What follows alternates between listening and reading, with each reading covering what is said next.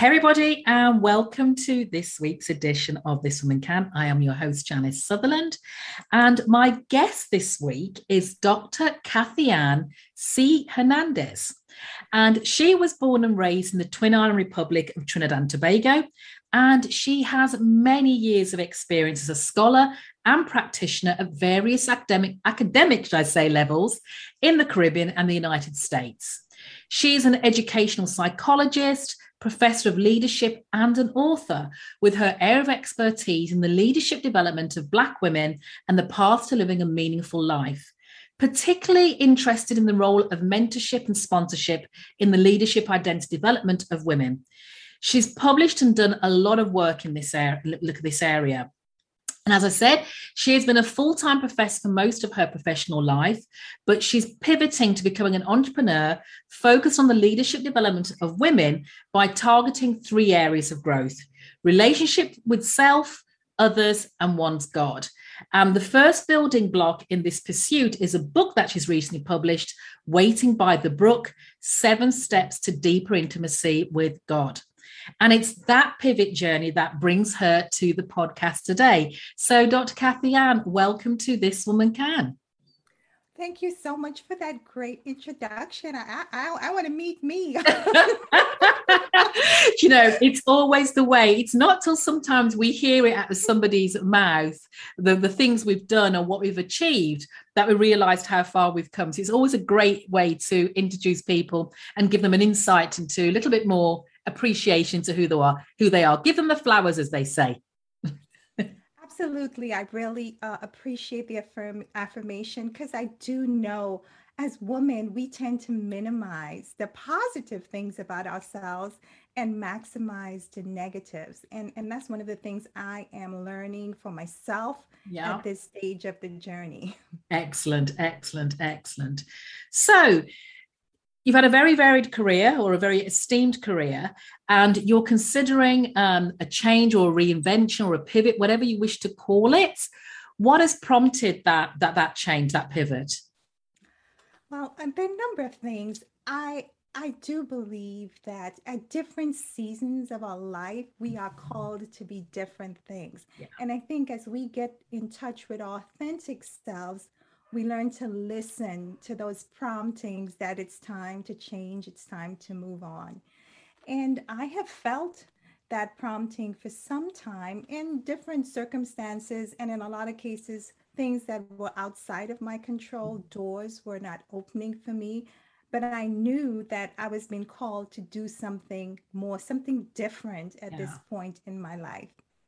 The other thing is, I think, especially when you reach a certain age, you realize that certain paradigms that were handed down to you, perhaps by parents, though well-intentioned, and though they served you well in the first stage of your journey, you need to abandon them and adopt new paradigms for the times. Yeah. And I would say one of those things was, I remember my dad telling me from very early in life, because this was the path he had taken, that I should get a government job. No, I don't know if you're familiar with that. Look, we are all familiar with government jobs. Get a government job and you'll be set for life. And I really took that to heart. And for most of my life, I was working for others, and I became married. And my husband, he also followed that same paradigm passed on to him by his father. But then about in 2008, he decided to leave his job for a number of reasons. And we both began to think about becoming owners. How could we own our content and the contributions we were making? And more importantly, what was the legacy I wanted to pass on to my daughters? Did I want to pass on the same paradigm that had been passed on to me? It doesn't fit. It doesn't work. Yeah. And so I have a 13-year-old and an 11-year-old, and I want them to have that mindset. And perhaps 20 years from now, they may need to abandon that, but this is where I am in my journey, and this is the legacy that I can pass on to them. Fabulous. No, I love that. There's so much you said there. And I love the thing about you said about the paradigms. And it's so true that it's either societal or family will give us all these things and things we should do and what looks good and what good looks like and how we deem success. And I love the fact you talk about that. So Kathy-Ann, what have you found? Are you making this pivot? You're making this change. And you kind of hinted at a different season of life, being a different season of life. But what do you think is unique about making that change at this stage in your life? I think, well, at a certain point, certainly as you get older, developmentally, you realize you just don't have that many more years ahead of you if God spares life, right? If not now, when? And like I said, there are certain skill sets that I have developed over the years that I can look back on now and say, well, how can I maximize that? How can I take that up to the next level? And at a very hard level, to me, based on what you've read and a lot of things that I have accomplished in life, it seems as though I have it going on. Right? I mean, I'm a tenured professor. I am a leadership co-chair of my department, but at the heart level, what are you being called to do at this stage of the journey? And sometimes the metrics to assess that success is not these things. Yes. It's something that you know. And there are a number of authors who have addressed this. For instance, I'm thinking about David Brooks. He called it the second mountain. In the first phase of life, we want to accomplish, we want to prove that we can accomplish. And we get to that mountain. But in the second mountain of life, we begin to think about being true to that authentic self and how we can answer a higher moral calling. And when I say moral, I'm not talking about God so much. I'm talking about being the person on the inside that you want to be on the outside. That authentic calling. And I've always loved writing. I've always loved teaching. I never thought I could make money and live off of it. And the pragmatics of also growing up from what people would consider at-risk background. I had so much to prove that I could do it. I could write PhD after my name, but after that, what? Yeah. And I find myself, although I have kept with writing in my field, it's not really been the kind of writing that has called it to my heart. Right. It's more of a creative, personal kind of autobiographic that really connects and resonates with people from a very human level. My writing that you read in my journals, I don't think anybody really enjoys reading them. It's the thing you do. But this speaks to me, and this is definitely where I know I need to be at this point in my journey. And I'm sure if you're listening, you know what I'm talking about, whatever that thing is for you, whatever it is. And that's so beautifully put, because one of the things I talk to a lot of women about and work with them now is finding a career that's more aligned to their values and their personal career priorities, because those are very different to, as you said, what we would have had in our first phase. Probably the same for you. You know, success for our parents was having that PhD, was having the house, was having the car, was having the good job, be that government or otherwise. That was deemed success. Yes. Whereas I think we get later down life, success for us is, am I happy doing this? Yes. Does it call to me? Is it my passion? Does it fulfill me? Is it aligned with the values I want now? I know my values when I was in my 20s are certainly different now I'm in my 50s. And good job too, probably. I'm not sure I'd still be alive if I was following those type of values. Yes. Excellent. So making this change, Kathy-Ann, what do you think, if anything, do you fear most about making the change or changing careers? There are a number of fears, I must admit. Firstly, well, for me personally, and I'm sure maybe some women can relate, at this stage of life, there are different demands on your time. There are aging parents. Mm-hmm. There are, in my case, young kids. And so some of those, you know, that there's a certain amount of time investment that's needed when you're starting a business. It's a lot. So navigating what is important and what is necessary to do. And those are two words that I have thought about and think about quite at length, because as important as what I'm trying to do is to me, I think what is necessary, what must be done at this phase, if I don't do it, I'm going to miss out, is that because I value it, is to be there in a very meaningful way for my daughters. Yeah. And so there is always that tension. There's that tension. One of the other things, quite practically speaking, is technology. I'm not a digital native. You know, there's just so much. I sit in these groups with 30-year-olds and 25-year-olds, and I'm like, what do I do? You know, it's humbling. It's a little unnerving, especially having been in leadership positions and often being the most knowledgeable person in the room about a topic, to now recognizing what I don't know. But I also think that's a good thing, because I think once you recognize that, that's the space where you can begin to learn and grow. Absolutely, absolutely. So you're going for it, you're going to make that change. But what do you think, if you didn't go for it, if you didn't make that change, you didn't take that leap or just trusted yourself, what regrets do you think you would have? I think so. One of the most influential books that I have read that really has sort of become a mantra and has helped me think about, what do I want to do with this one precious life that I've been given? That's it. That's it. And so I want to, it's by Henry David Thoreau. It's called Walden. He said, I want to live deliberately, to suck the marrow out of life, so that when it comes time to die, I will not find that I have not lived. And interestingly, when you look at some of the research I've done on the deathbed literature, when people come to die, the things that they talk about is not the articles or the accolades or what they have achieved. Often it comes back to some fundamental things: relationships.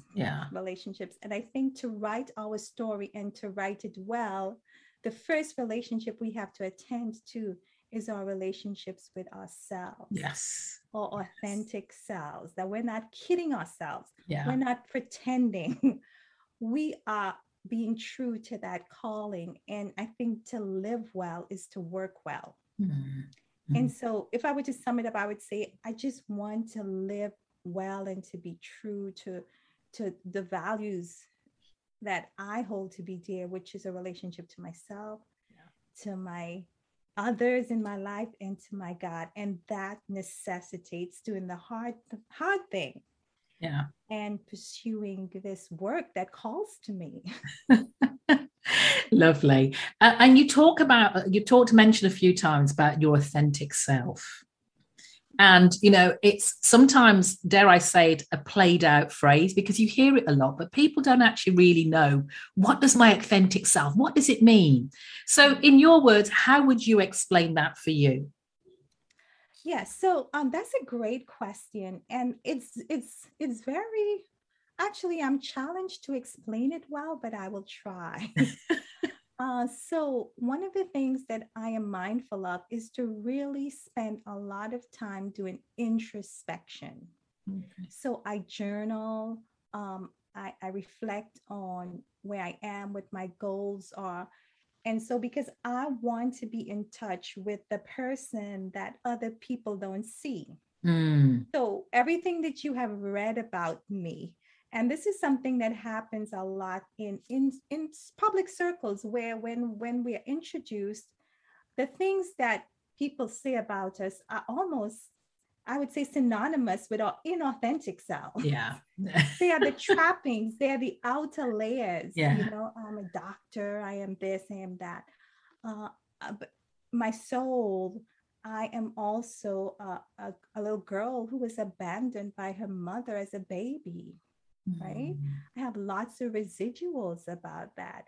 I am a person who questions herself about, am I good enough? Am I worthy enough? If I was rejected by my own mother. So apart from the outer layer, there's all this stuff that's going on inside that it's our task as individuals to deal with and to try to make sense of, and to get professional help, get all the help that you can need to really excavate that person from all the other outside trappings that we see, and we come to think, well, that's Kathy Ann. And I love that. It's about, like you say, it's about being, sometimes the things we don't do, and I know this as being a coach, is that I always tell women, I don't have the answers, but I do have the questions. And it's how you respond to those questions that really gives you the insight into yourself, because we all know it. Yes. But it's like you say, it's just taking that time to have a little introspection, to really sit down and be honest with ourselves, because that can be the hardest thing to do. Honest, yes, honest with ourselves. And sometimes also it involves getting feedback from those who are close to us in our circle of trust. Yeah. Because we often don't see ourselves the way we actually present. But at the same time, taking that information and filtering it through and deciding what is useful and what is not. Yeah. So there's a lot of work, I think, that and it's good work. Yeah. It's good work, because you come to a certain place where you can face yourself with those imperfections and be grateful for who you are and who you're continually striving to become. Yeah, definitely. And I tell people, own who you are, warts and all, everything, because that's what makes you unique. So own all of it, because without that, you wouldn't be you. Absolutely.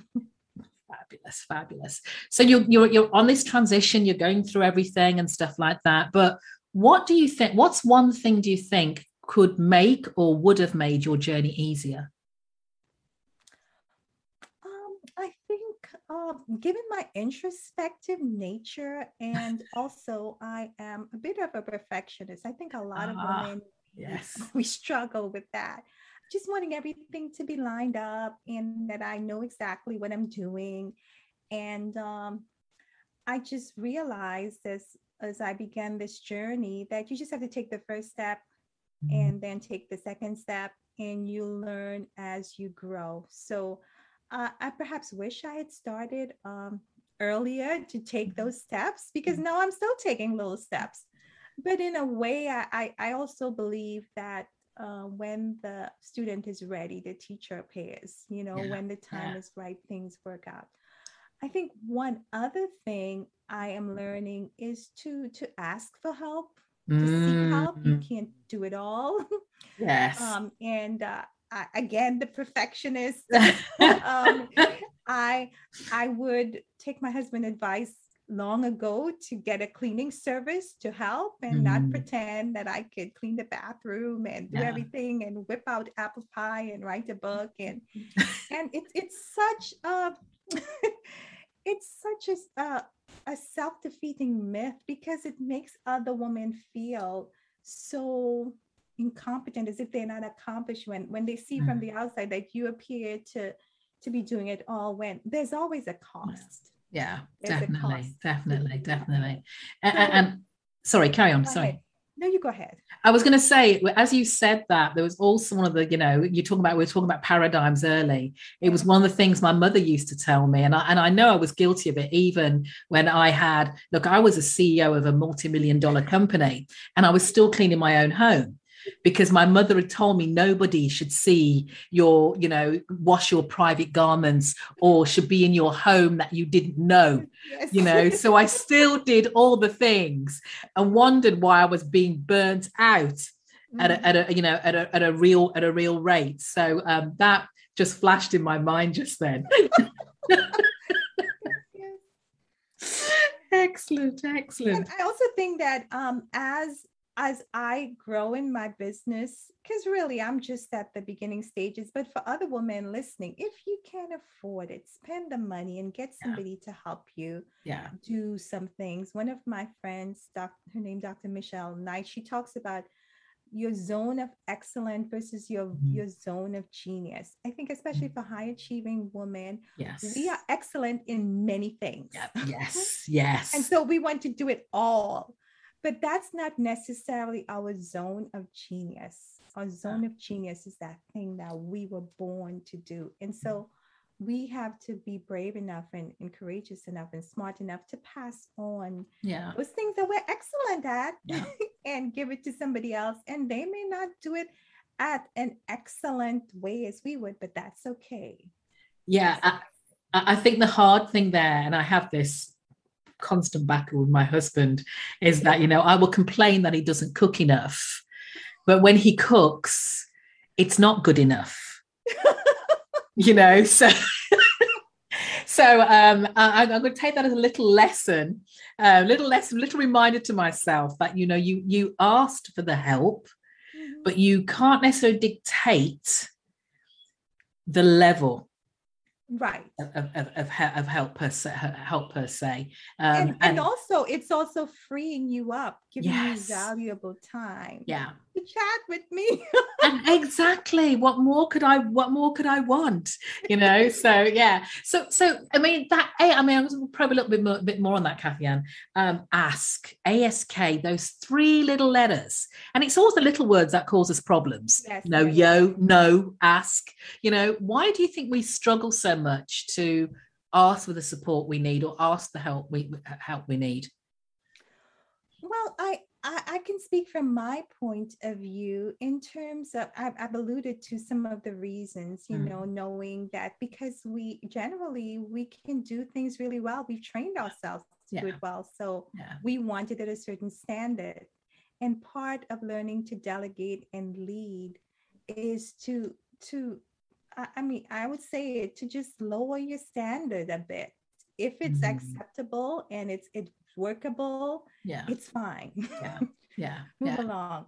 I say perfection is for losers, and I remind myself of that, because by the time I'm trying to perfect something, somebody's already out there launching their book and they're moving ahead. So perfection is for losers. And the other thing, I think for small businesses starting out, usually you really just don't have the resources. So in my case, right now I'm spending a lot of money in the initial setup, and the money isn't coming in. And so you really, for me, you don't know exactly how lucrative or how successful this is going to be. So you want to have some kind of budgetary guidelines in terms of how much you are going to spend until you see a return. Especially if you have a husband who's asking, is this a hobby or is it a business? Oh, don't. And so in terms of asking, I think especially at this stage of the game, asking also involves remuneration or compensation sometimes, and we don't have it. But also, thirdly, I think what you alluded to, that as women, we have just been trained to have this kind of I can do it, I can take care of everybody else, and I don't need somebody to take care of me. And that is a mindset that we really need to experience a shift with if we're going to achieve success. Definitely. And I agree with you there. And I have a thing where I call the MacGyver mindset. And I don't mean the newfangled MacGyver. I mean the old-fashioned MacGyver program. Those of us who are old enough to remember it. Okay, and the MacGyver. And have you ever watched MacGyver? I have, a long time ago. So my MacGyver mindset always is, if I see a problem and it just needs to fix, I need to focus on the outcome and the solution, not how pretty it was to get there. So it can look as ugly as anything, the solution, whatever. I've got contraptions in my garden, or it's a workaround, but my goal always is to say, does it get the job done? And if the answer is yes, then that's been achieved. I like And it. that's where I focus it. So I have this MacGyver mindset, and even in business, I did it, because you had to work very quickly. You couldn't wait for the perfect part or the best solution. What were you trying to achieve, and did you achieve it? Mm-hmm. And that's where I place my focus. I like it. I am taking that. I am adding that to my perfectionism is for losers. Yeah, the MacGyver mindset. It's done me proud. It's done me proud over the years, and definitely more so as I've gone on the entrepreneurial journey myself, because I no longer have a huge corporation behind me to make things happen. It's down to me now most of the time. Yes. It's down to me most of the time. So I have to give up those perfectionist tendencies. And one of the biggest challenges, I think, for me was that I was still trying to measure my performance as if I was still in the corporate world, but I don't have all the corporate trappings to help me get the performance I'm looking for. So when you say that, how so? How were you measuring your performance by the standards of the corporate Well, I world? think I'll be looking for the same results, the same speed of results, maybe the same level of results and stuff like that. But to get those results you did in the corporate world, you had a whole team behind you. You had a whole organization. You had, I don't say bottomless pit, but you had a much bigger budget than I allowed myself. It wasn't my money back then. It's my money now, so I had to definitely learn patience. I had to learn how to be patient myself and not be so hard on myself. So that's where the MacGyver mindset tends to come in a lot more, because you were just trying to get the job done. What is the result you're trying to achieve? It's not going to be perfect. It doesn't have to be pretty. It has to get the job done. Yes. And stuff like that. So, so I learned to slow it down a little bit and not have such high expectations of myself, because you're at the top of your game in the corporate world. You're in front of the board and you're giving all these fantastic figures. How come I can't replicate that kind of performance in my own business? Wow. Well, the fact is, you don't have everything you have. You don't have the whole support network you had before. Right. It's a different business. You're learning something new. It's you. It's me, myself, and I now. Pretty much. Definitely. So this is probably a great question then. So, because I know what I've had to learn. If you had to start over from scratch, knowing what you know now, what would you do differently, Kathy Ann? I think I alluded to it earlier. I would have not spend so much time thinking and planning and doing courses, and I would learn as I go. And it's interesting to me, I teach my students this, and when it comes to myself, I don't practice, that the way to do social science research is to really get involved in it. So from day one, I embed them in planning a research project and so on. And it's the same thing with business, because when we are put into a situation where we don't know what to do, then we are stretched and we begin forming what psychologists call schemas in our mind about how to make this work. You're talking about the MacGyver mindset. And once you form that schema in your mind, whether it is building a website or doing a podcast or what have you, or how to actually write your book, in spite of everything everybody has taught you, once you create that schema in your mind, it is yours. It becomes part of your content, of your intellectual property, because you know in a way that somebody cannot teach you. And so I really wish I had started incrementally and just learned as I went along. And also, as I said before, be brave enough and courageous enough to recognize that for the things that there's some things that I can ask people to do for me, or I can hire somebody to do while I'm trying to really follow my calling. So those are some of the things that I would probably say I regret. Fabulous. Thank you for sharing that with us. So let's go on some something a bit happier. So Kathy Ann, share with us a success quote or a mantra, or something you use, an affirmation that you use, and why it's meaningful to you. I can't think of one that comes to mind readily, but as I mentioned earlier, this quote by Henry David Thoreau, about living deliberately and Mm. really learning to suck the marrow out of life. That speaks to me. It's interesting. I'm from Trinidad, in Caribbean culture. In Trinidad culture, I should say, people usually just really suck the marrow out of their bones. Yes, I think it's Caribbean people in general, because you don't want to see me at dinner time. So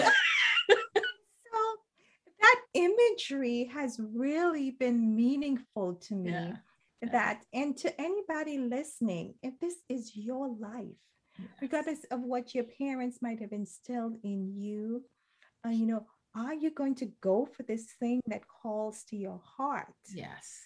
And so that, you would have laid it all out.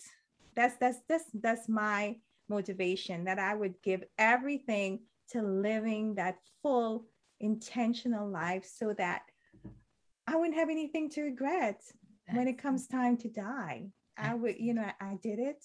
I tried, I gave it my all. That really spurs me on. Fabulous. It really does. Fabulous. I love that. I love that. So in a similar vein, if you could choose your own mentor, dead or alive, who would it be and why? Yes, there's so many to choose from. I would say, and I know she is a bit of, some people really, really love her and some people really, really hate her, but I really admire Oprah Winfrey. Yeah. She has done such a tremendous job for being an influence for good in the world. And also, especially at this point in her career, moving out of broadcasting television, setting up her own network. Yes. I am impressed by how she's able to pivot, to take on new technology, to do new things. I know she recently launched a membership plan to invite women to, another way to get her magazines into their hands and to create this community. And when you see stories like that, it inspires us, that it's not too late. That's another quote I like. It's not too late and you're not too old. Absolutely. that you can do. And also, given her early beginnings and the challenges she faced, it really resonates with me that she was able to rewrite her story according to a plot that she created and that she's still writing. Excellent. And so I would love a moment on her couch with you. I think there's a queue ahead of you, though. I'll bring you listening to this. It's funny here. So we're coming down to our last couple of questions, Kathy-Ann, so we'll get you out of the hot seat. What are 3 things you've learned about yourself during your career? Yes. So one of the things I've learned is that the dreams that I had for myself were too small. And it's also an advice that I would give to anyone listening. Developmentally, we end up being products of the ecological spaces that we are born into, the context in which we are raised. And so we, through almost no fault of our own, we come with these limits on ourselves. And so one of the things I learned about myself is that my dreams were too small. And if I could go back, I would whisper in my ear, dream big. Yes. And then dream bigger and dream bigger. Because I have come to believe and accept that if you're passionate about it enough and you're willing to do the work, you can make it happen. Excellent. So that's one of the things that I've learned, that I'm still learning about myself. Keep dreaming and have bigger dreams. And I've learned that I can do more than I thought. And this is to all women out there.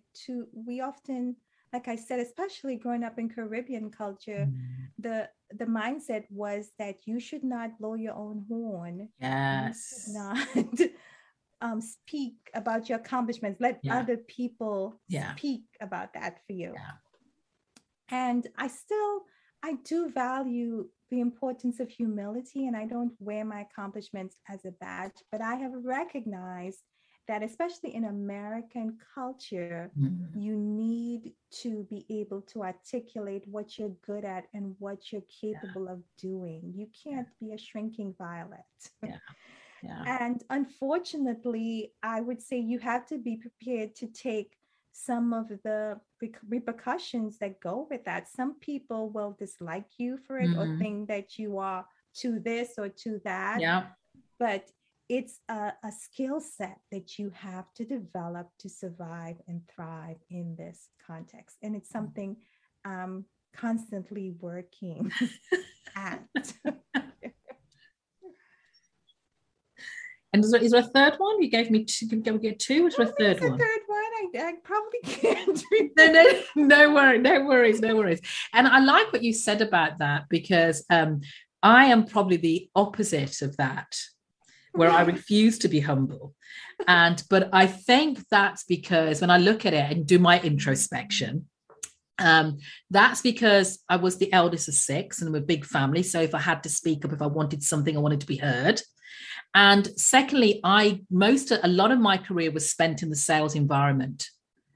So, you were measured by your sales success on a daily, weekly basis. And they always used to have a phrase that you were only as good as your last sale. Right. Yeah. So that was always in my head. So, and the accolades always went to the person who did the best, who could talk the most about what they've done and obviously demonstrate it as well. So I kind of come from that background where that's still a big driver for me. Did you, I didn't get your background, Janice. Did you grow up in the Caribbean? No, I grew up in the UK. I live in the Caribbean, have lived out here for the past 10 years, but at Caribbean parentage, first generation immigrant. So again, the success, one of the things I talk about, especially for Black women, is that often your parents' success, the measure of your parents' success is how successful their children are. Right. In a lot of families, and that for us as women, especially as Black women, our parents will measure their success on how much they pour into us and what we bring back for their bragging rights. Exactly. It's not about us. It's all about how they measure their success, which can be a good or a bad thing. But I think when it comes to looking at, this is something I've been working on, when it comes to looking at career pivoting for women or transitioning for women, that's the first thing we often deal with, the fact that, we don't see it as being successful. How can we be successful if we're not doing what our parents deemed was success? Right. So it's an interesting paradigm or interesting situation to be in. But that was where that for me was where I grew up in the UK.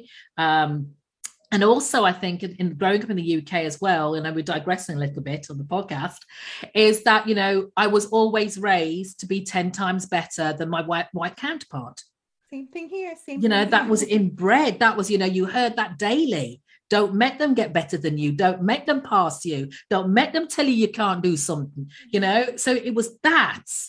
So I think that has always been there. It's always been a bit of an internal driver for me, that quest to be the best. Difficult to get by. And you can see my challenge of having to learn patience with myself. Janice, some things you said actually reminded me of 2 things. So one, when I said 3 things I learned about myself, about leadership, the third one came back to me, and then something else about the pivot. So the third thing I learned about myself, thinking about what you said, is that my accomplishments, they are so much more than for me. And I think in the early phase, really, it's about proving to yourself and to myself that this girl who was abandoned by a mother, she can do this, she can accomplish, right? Yes. But then I recognize, I'm not sure exactly when the turn came, but you begin to realize that this is so much bigger than you. It's not about you at all. There's a responsibility that comes, and it's heavy. It's a heavy weight, right? A responsibility, which is, I think, probably what's propelling you to do this podcast and so on. A responsibility to give back to those who have invested in you. And so whether you choose to acknowledge it or not, that's there and that drives you. It drives me, because I remember my father driving his taxi up and down the road, taking those crumpled dollar bills so he could invest in my education. And so I have a responsibility with the robe and everything to give back and to do and to help others along the way. And that's one of the things I have learned that I didn't really think about.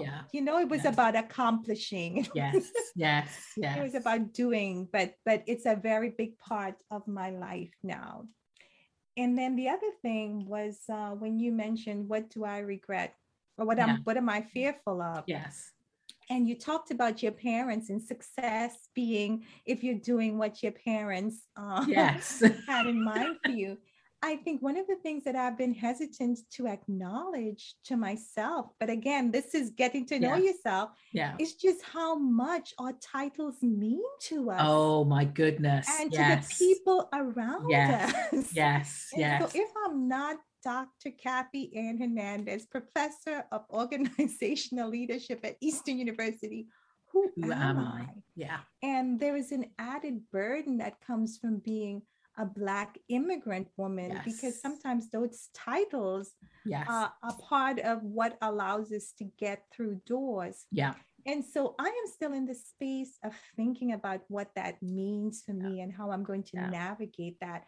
But what I'd like to suggest to women who are looking on is, I always thought, I just had the mindset that I had to give it all up. But I think a smarter way and a more strategic way is to use this platform to move from A to B. You don't have to burn your bridges behind you. And just look at some like J.K. Rowling. She wrote the Harry Potter book when she was a waitress. Then you have the Kite Runner, the author of the Kite Runner. He wrote his great book when he was practicing medicine. And so you can be strategic in planning out how you want to make that transition. And I know we're going to digress a little bit. This is great conversation, by the way.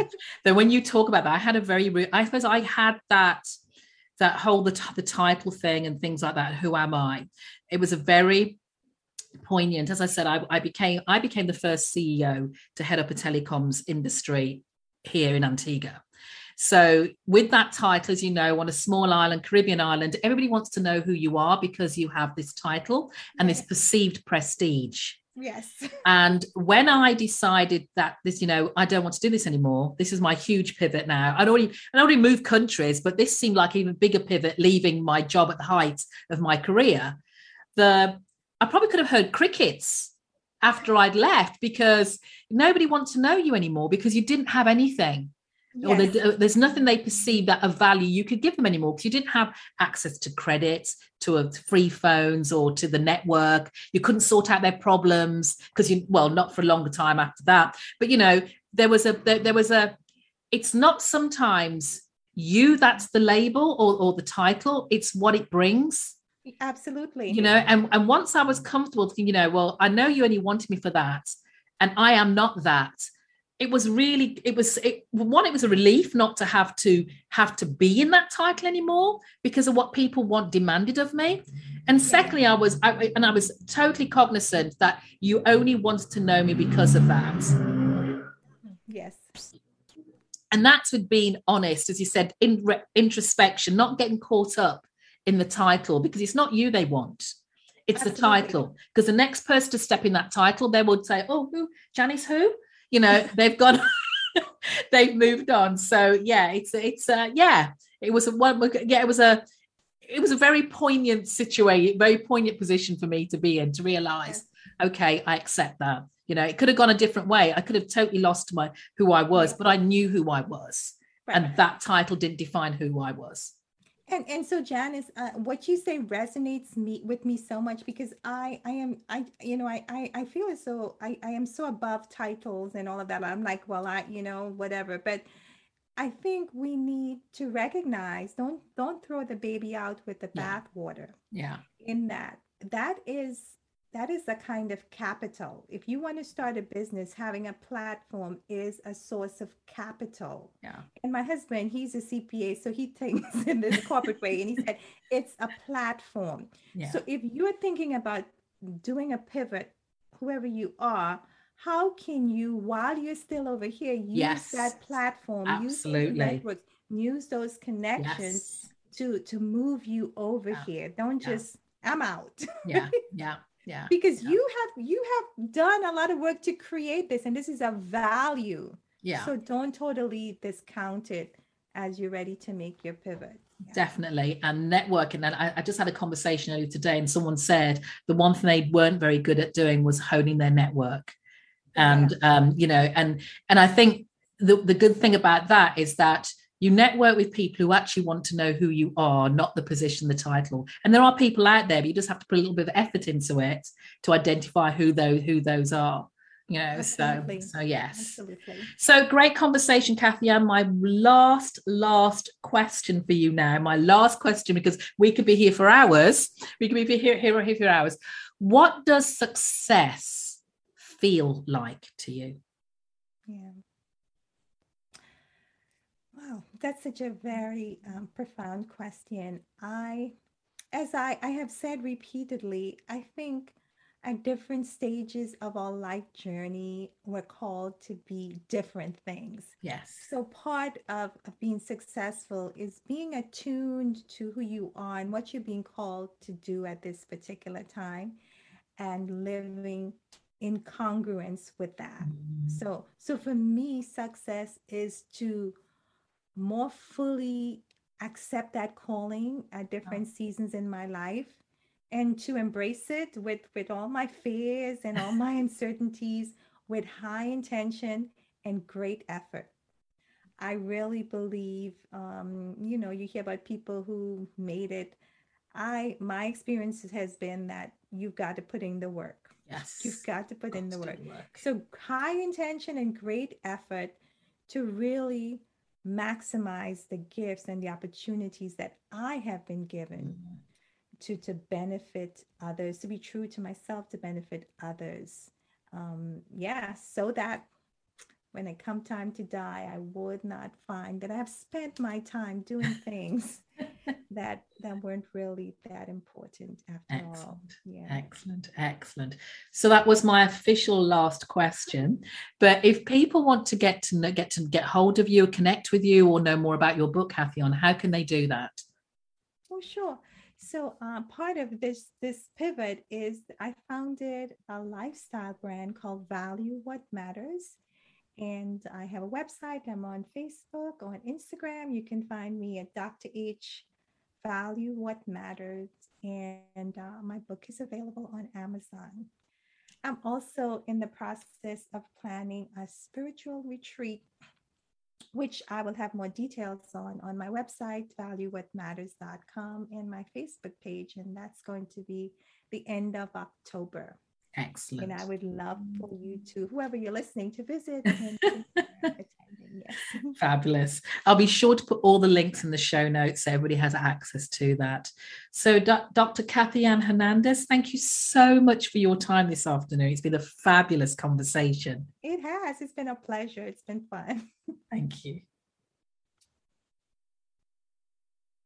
Well, I hope you enjoyed that interview. And as I said, it was a great conversation. There were so many takeaways for me. But the biggest thing I think that Kathy Ann, that resonated with me, that she left with me, was unlearning old paradigms. And the fact is that growing up, as we go through the world, there are lots of things we believe we have to conform to. There are lots of things we were told that we have to do, that we should be doing. And there's such hard work in, one of the key things, should I say, we have to do when it comes to working is unlearning those old paradigms, because there's just as much benefit in unlearning that.